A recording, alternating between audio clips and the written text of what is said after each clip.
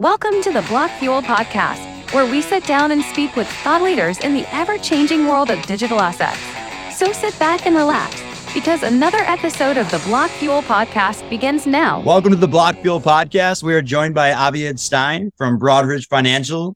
Broadridge, for those who don't know, a global financial technology company that provides critical infrastructure, empowers corporate governance, capital markets, and wealth and investment management. Broadridge solutions help clients improve operational efficiencies, reduce risk, drive innovation, and deliver a better customer experience. So I want to dig into all of that and what that actually means. One thing I found fascinating, you guys are doing $10 trillion in settlements a day across the security markets, which is about 10 times the crypto market. And so given your role, I'd love to digest a little bit in terms of what you're doing in your day-to-day role as the global head of innovation over at Broadridge. And then talk a little bit more about what you're doing within the crypto space to get things started here. Yeah, definitely. First of all, thank you very much for having me. I'm really excited to be here and to share everything we're doing within the space. So talking more about Broadridge and what you just mentioned, right, about the settlement, we're definitely known as kind of the backbone of the financial services ecosystem, right? We're serving a broad ecosystem around brokers and banks, but that doesn't stop there. We're also serving other industries, going from insurance companies all the way to healthcare providers, utility, and we're doing that primarily on the communication side. You know, another fun fact is that we're distributing over 2 billion communications on an annual basis. Mostly right now it's digitally, but some of it goes still as a printout, right? It could start from monthly statements all the way to prospectus documents and other regulatory obligated communications, but then it also goes to transactional one. So if you think about that and you think about the $10 trillion in settlement, one word comes to mind, which is data, right? We are, for all intents and purposes, we're a data provider. Mm-hmm. We're an aggregator, but at the same time, what we're doing through the network effect and the network value that we have serving over 5,000 brands, we're able to take structured and unstructured data and start building very interesting services, solutions, and products for our clients. And at the same time, understand exactly where the market is going. Figure out what's next. We're talking about digital assets. We talk about crypto, talk about AI, which everybody is talking these days, right? Tremendous opportunities for us with the power of the network that we have to start thinking about particular use cases and how technology plays a big role in that. I know you guys did a global survey recently, which I'd love for you to touch on. And then if we could touch on a little bit about the white paper. So about a year ago, we recognized and realized the big opportunity in the crypto space. And for us, it didn't really start by thinking about the type of services or solutions that can benefit crypto holders. We thought about much more broadly. We started looking into what are some of the essential services, some of the gaps that are preventing from crypto holders to enter the space. We start looking from the perspective of what parameters need to be disclosed, available, accessible to crypto holders, but not just for them, to regulators and regulatory bodies globally, to the exchanges, and anybody who can have an interest in the space to have access to the right data and information so they can make better decisions. So the first step for us was to start with what we call the power of experimentation. Going back to my background, I formed labs in the past and accelerators. And the number one thing that you do is start generating hypotheses. You start looking into different assumptions in the space. And that's what we did. We wanted to understand exactly where the gaps are with crypto holders. Some who have been in the space and churned, some who are still in the space but don't have enough knowledge, and some who are really concerned entering the space in light of the FTX implosion, the terror, and other, climatic events that happened that really just paralyzed people from entering the space. So the first step that we took was to create a global survey. We had roughly 2,000 crypto holders from various geographies in the world, primarily in the US, but we also accounted for Canada, the UK, and other parts of Europe. And the goal was to do 3 things. Number 1, understand what they understand about the space. Terminology, how things are happening behind the scenes. Number 2 is what is the level of appetite to receive information, push versus pull, right? Having information accessible for them. And the third fold is to what extent that information is going to make their decision-making easier, right? Who do they expect to provide the data to them? Who should be behind this? Who is regulatory and who is auditing the information? So this is where we started. And we, like I said, we surveyed about 2,000 global crypto holders. And some of the things we've realized through the survey were really eye-opening. The terminology, things like tokenomics, were not clear for the majority of crypto holders, even the ones who are playing in the space for many years now. More than that, you have people who view the space more as gambling, right? Nobody really looked at the crypto space until this point as a long-term investment. Mm-hmm. And it's partially because there are no real guardrails, and there are no parameters by which the exchanges and the cryptos themselves are being forced to disclose information, right? Everything is looked from a gamification perspective, and that was highlighted in the survey. The second thing that we've done, and I'm going to go back to the survey in a second because we have a follow-up with that, but the second thing we wanted to do is through our extensive outreach to regulatory bodies in the US and Canada and other geographics in the world, we wanted to start sharing the information that we've collected in the surveys. So we know through multiple sessions that we had with Senator staff on the Hill, Senator Brown, Senator Gillibrand, others, we start sharing that information. But also what we wanted to do is understand from them, where are they in the process of coming up with a framework by which crypto holders will feel protected, the exchanges will feel they're playing by the rules, and the cryptos themselves will be able to provide a lot of information that will, quote unquote, legitimize the space, similarly to the traditional financial ecosystem. Mm-hmm. And so what we came up with is a white paper that accounted for the things that we've heard, the things that we believe that need to be disclosed through a very extensive data ontology exercise that we've done internally, mapping out on and off-chain data, and really coming up with a recommendation. Obviously nothing bulletproof, but something that we believe that on a day-to-day basis has to be accessible. Where it's going to be hosted, who is going to be behind it. We kind of left those questions aside. We wanted to focus primarily on the why and the what. Why does it matter to disclose information, and what type of information?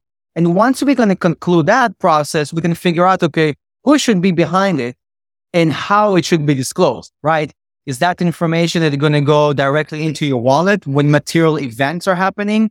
Is that something that you would expect to receive as an email or as a summary, right, on a specific cadence like a monthly statement? All of those questions we put aside, but the white paper really outlined all the categories, 7 to 10 categories, starting from an overview, governance, financial metrics, tokenomics, everything that we believe that is vital for decision-making from a crypto holder perspective.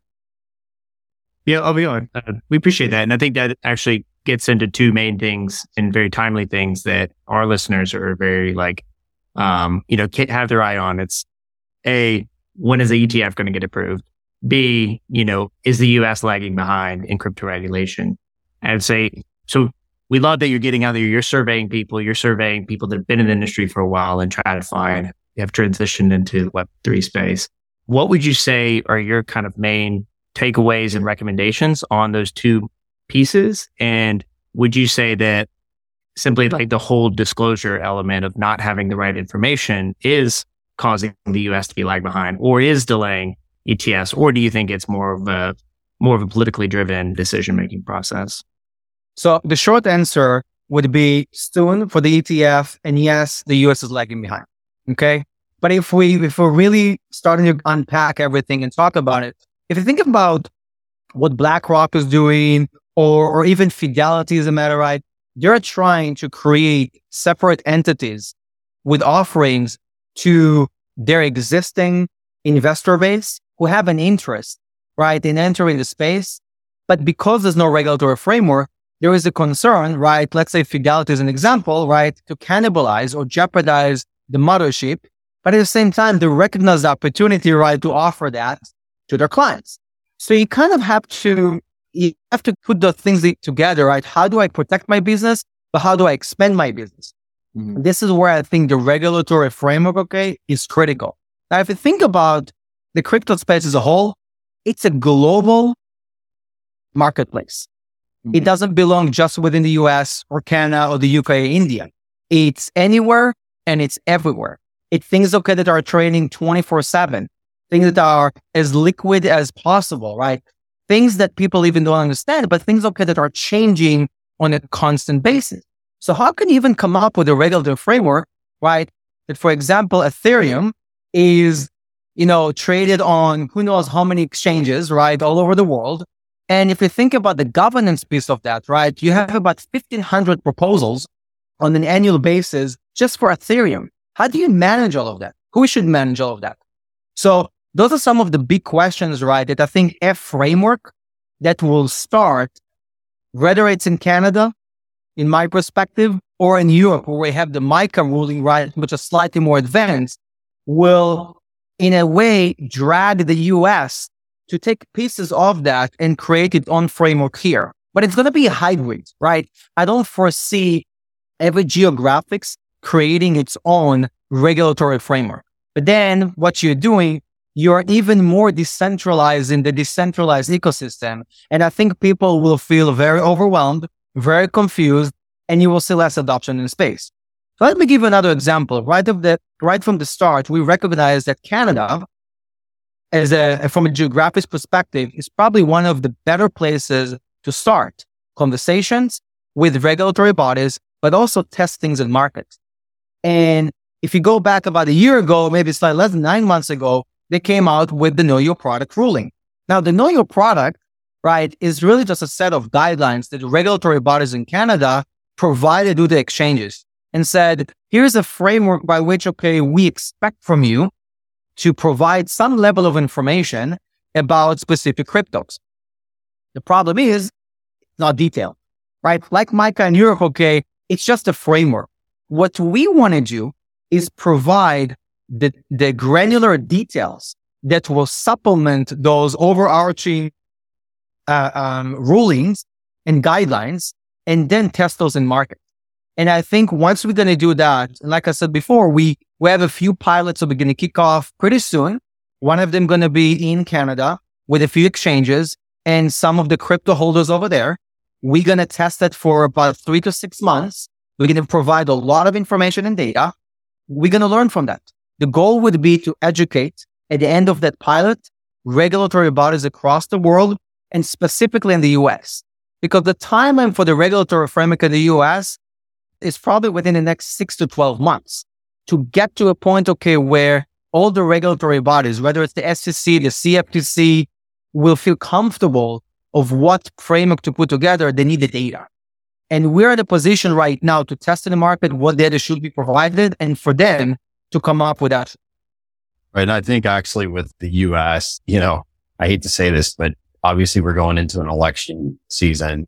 And with that, a lot of stuff is going to continue to go very slow because they're just other things obviously are going to take priority. And that kind of leads into the next item, which is more on the evolution of the digital asset market. And I have my own thoughts on this whole topic and where it's, where we are right now. When you look back over a year, 2 years, the crypto market has gotten beaten up pretty bad. And so that being said, like the last thing on tokenizing funds and then working with wealth management over here at Fusion IQ is you even mentioned crypto to most of them, and some of them, if they're very forward thinking, are very okay with it. Other ones, because of the stigmatism that is attached to crypto still and all the various, I'll call them games that have gone on in the space, most people are like, oh, I'm not touching that. But more and more, you're starting to see people say, okay, for example, a wealth manager says, I have a customer, they have all their money with me, but their son, who they gave X amount of dollars to, went and bought whatever crypto or, one of the crazy ones, let's just say. And, now he's up, let's just say 15x. So to me, and what's really driven me back into the wealth side is that when you look at that, you go, okay, how you need to include that in that financial picture. And most advisors are not able to right now because there's not tools, there's not technology for that. But the one thing I'll say is like, I think everybody has a different opinion of where the market is going to go, because I would love to hear you say, where you think we're going to evolve in the next, let's just say 5 to 10 years. That's like 100 years, actually. Crypto years are intense. But do you think that blockchain and tokenization, how it is currently presented, is going to be how it is, I would say, in those next 5 to 10 years? Or do you think we're going to see an evolution in that? I think if you don't think it's going to evolve, then you probably don't understand the space and you don't understand how technology works, right? Because the reality is that whatever, again, assumptions or hypotheses we have about the space right now, they're probably going to be very different, right? A month from now, not even 5 or 10 years. Yep. One thing I wanted to mention, and I was actually at Consensus this year, and I was speaking over there it was kind of a private panel around the regulatory framework. Mm-hmm. And I don't know if you guys have been to Consensus, but for last year, you could have seen how mature and a more intimate event that was. Last year, everybody was about NFTs, right? The gamification and NFTs, everything needs to be an NFT, right? Arts and other alternatives. This year, it was primarily about the infrastructure and payments. And that by itself could show that the right people were in the room. The right people were at the event. The right people who understand how to separate the crypto as an investment and blockchain as a technology were there. And I think going back, right, to education, there's a big gap on everybody who is involved or want to participate in the space or how different the technology is from the investment portion of it in crypto, right? And I think so it started there. Now, I'll give you another example, right? As someone who has been in many industries, in many various roles, right, around innovation, the number one thing, that an end consumer or a user or an investor care about is simplicity. They don't really care how the sauce, right, is being made. They just care, to have the sauce in front of them. If they like it, great. If they're not, then they're going to try something different. That's exactly that. There was this term back in the day about mobile first. And I wholeheartedly object to that. I'm like, no, experience first. Mm-hmm. Because the end user doesn't really care if it's on mobile or not. Yes, if they're on the go and everything is accessible to them, of course they will prefer that. But if the experience is really bad, they're not going to even touch it. Right. Here, right? Yeah. I mean, what people want is to have a level of protection. They want to have accessibility. They want to understand exactly who is behind it, right? And how are they going to feel that they're making the right decision? It's all start with the underlying data. It's all start by knowing exactly who is behind each one of those cryptos, whether it's the foundation. What is the stake in truly, in that crypto? How many proposals? How do I participate? How do I influence, right? All of those things are not defined yet. I mean, if you think about where governance, right, as an example happening right now in the crypto space, it's mind-blowing, right? That you have Discord, you have Twitter, and you have TikTok, right, as the platform by which people who participate in the space are influencing the direction of each one of those projects and cryptos. You can't really continue and evolve, right, 5 years down the road and have massive adoption. You're going to need to have certain guardrails, which again, to some extent, you will need the regulatory bodies to recognize. And the last point I will make, which is going to be very different than TradFi in my mind, is that when it comes to the crypto space as a whole, and it goes back to education, the regulatory bodies, because they have to learn, they're going to allow all the participating bodies in the space, exchanges and cryptos, to shape up what regulation going to look like. Unlike the traditional model. And I can tell you, without naming names, a lot of the conversation I'm having with the exchanges about those pilots who are kicking off in the market, very shortly, I start the conversation and I say, look, you can be the entity that is being influenced by regulation at some point in time, or you can shape up what regulation is going to look like. Mm-hmm. What are you choosing? I would rather be in the driver's seat and have a voice that says, here's the ecosystem of data. That's what we have. That's what we want to share because it's going to allow us, to operate right in a very transparent manner versus some regulatory bodies, right? Going to come in and say, no, you have to disclose that information on that cadence to those participants. Otherwise, there are going to be some consequences. Well, I think that's why it's so important to have these types of conversations. I know when we spoke with Carol House, who was working CBDCs within the Biden administration, I was blown away with all the misconceptions you hear on Twitter versus what's actually happening versus Congress on TV who sound like they don't know exactly what's going on. Thankfully, it's good to know that there are some very intelligent people working in DC that are thinking through security behind this, the national implications of hackers coming in. What happens if there's, God forbid, an EMP, and does that take down the power grid and none of these work? It's very important, I think, to kind of create this bridge between retail traders that are doing the Dogecoin and going up 10,000%, then to check the wallet in the morning. You actually remind me of something which I would like to say. I participated in FinTech Week in DC. Yeah. And the guest speaker was former Speaker of the House, Paul Ryan. And he was talking about, and that was even before the FTX implosion, by the way, right? Yeah. Talk about the sense of urgency that the US government needs to have around crypto as national security threat for this country. And the reason why he talked about national security was because you see a lot of the money flooding away from this country to areas, where the US, whether they want or not, have no stake and no visibility. Now, it could be, parts of North Korea. It could be Russia. It could be Iran. It could be anywhere, that we don't foresee those countries to be allies.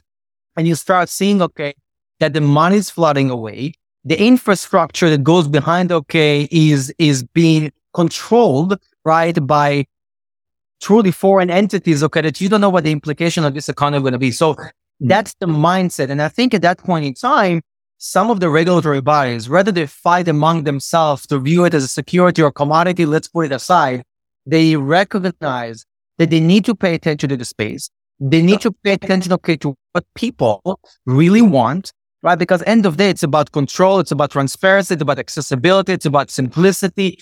That's what people want. Most people don't understand the projects. Most people will never even be interested in the project themselves. What they will care for, do I have all the information to make the right decisions? Who is providing me that? Who gives the stamp of approval, right? That data was verified, was validated, and that I'm insured, like my assets, right? That I'm trading right now with broker. Yeah, I think one thing that, makes this more tangible for more the retail side of our listeners is when you talk about disclosures and you talk about certain metrics that you're looking at that are verified and it's good data.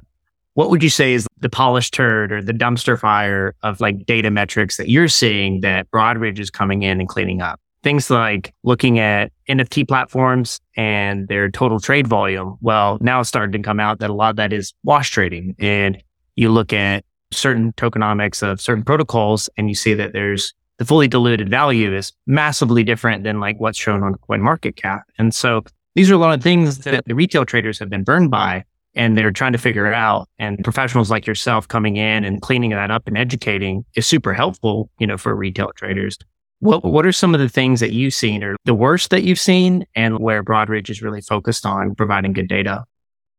So I think that's the $1 million or the $1 trillion question, because the reality that it's all about the verification and the validation of the data, right? And without that, it's just data, right? That you can't really trust, that you can make a decision on. So we are doing all of things that, unfortunately, I can't really, in the spirit of disclosure, I can't really disclose that, what we're doing behind the scenes. But we're taking some really interesting strategic steps right now where we're taking the underlying data, whether it's provided to us or whether it's available on chain or off chain that we have access to. And we're, to your point, cleaning it up. We're trying to standardize, right? So you have different type of assets. Each one of those is going to have a data set that will be standardized, that's going to have to be looked at, going to have to be verified and validated.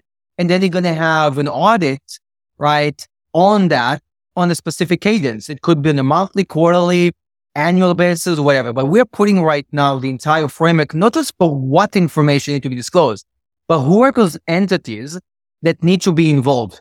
to us, pretty much everything that we're doing, and we're kind of going back to the whole like network effect, it's about the consortium.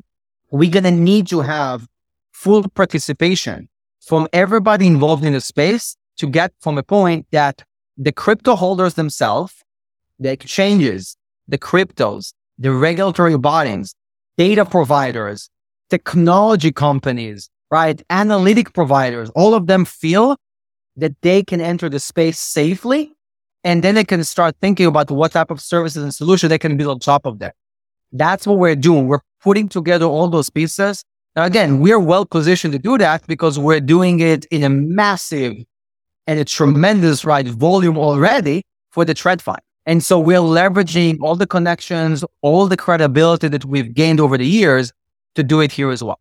Yeah, I think there's some things that I think I was one, like, so Broadridge, obviously back office, it's one of your bread and butter pieces.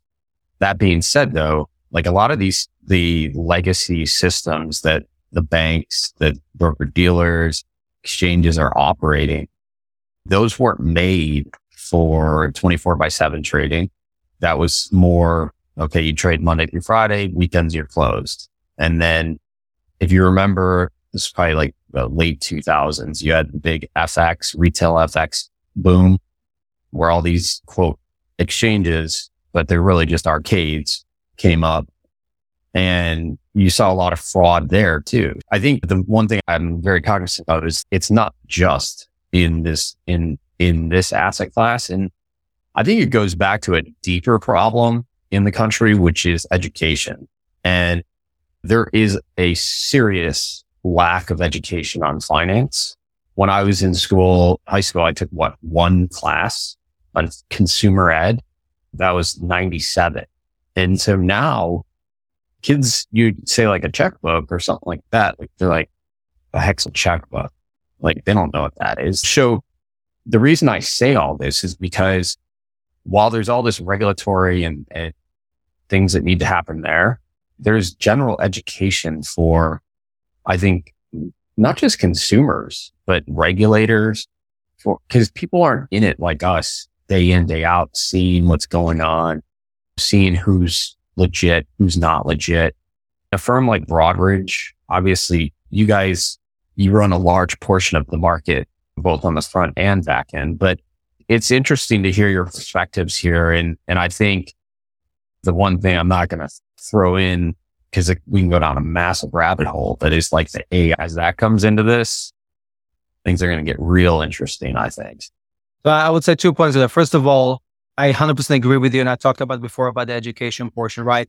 Education of the most basic and simplistic terminology in the space and this is kind of like crypto 101, right? And everybody needs to have that before you even enter the space, before what your rights are, before, okay, if it's safe or not, before how is that even compared, right, to the traditional ecosystem as a whole? Right. So I'll kind of give you a spoiler alert, right? Part of what we're putting together as part of our pilot is kind of a global glossary.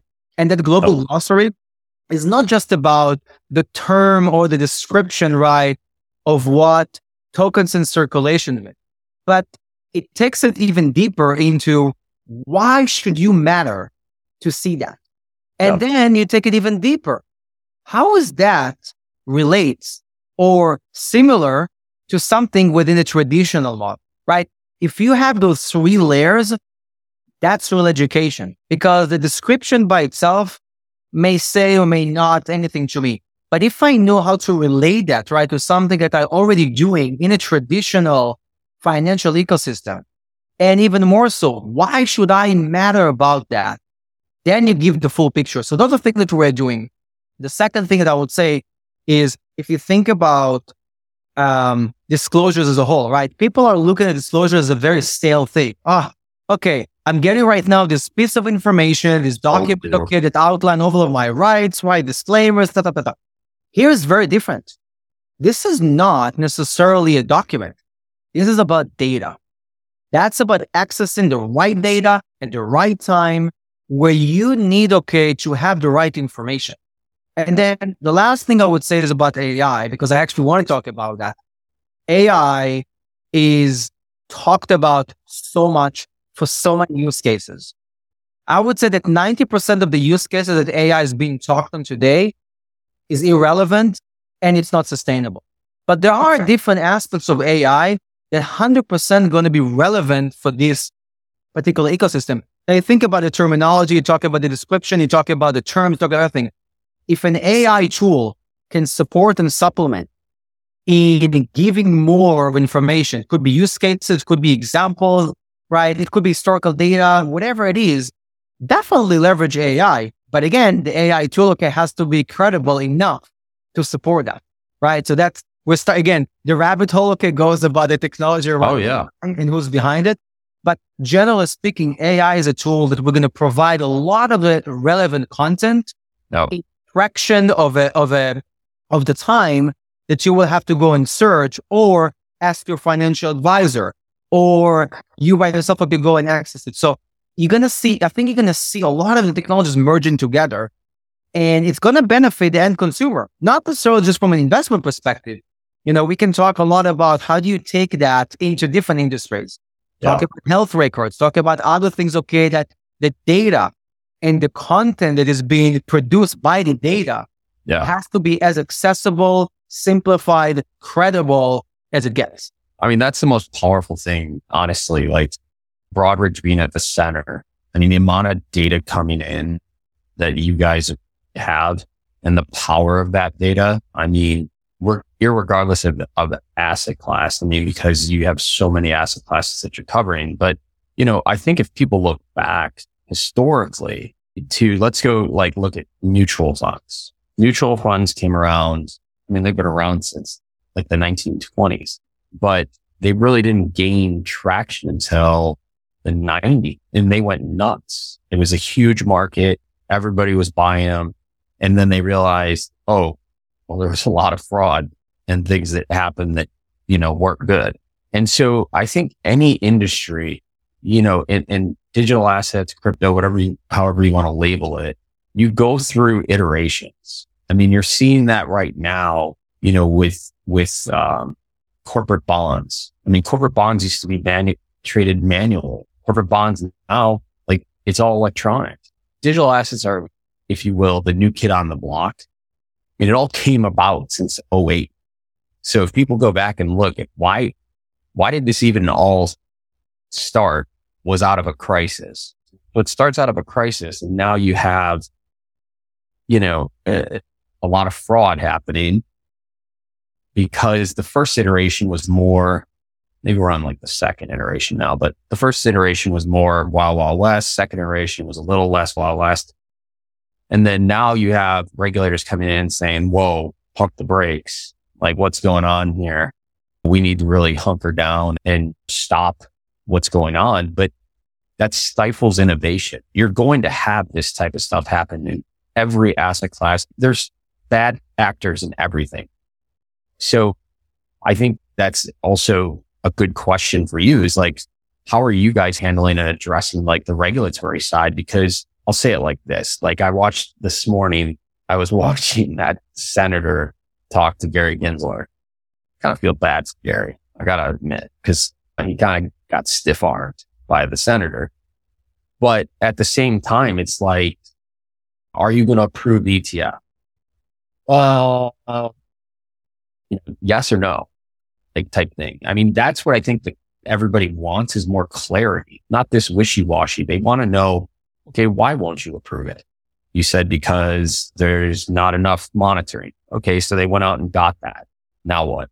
And I think to the point of about the economy, the amount of growth you get from continuing this innovation outweighs the bad things that have happened in the past, in my opinion. But I would say this, first of all, I'm a true believer, not just because it's what I live and breathe, that you can't stop innovation. Innovation always finds its way to make an impact on people's life, right? One way or the other, right? You block the window, you're going to come from the door. You block the door, you're going to come from the window, and so forth. So innovation will never be stopped. Now you have different people with different perspectives and opinions of how to drive innovation, how to implement innovation, and doing it right in a structured way. And that's up for debate. I can tell you, from a lot of conversation with SEC, whether it's former or current SEC exact that even within the SEC, there are multiple opinions.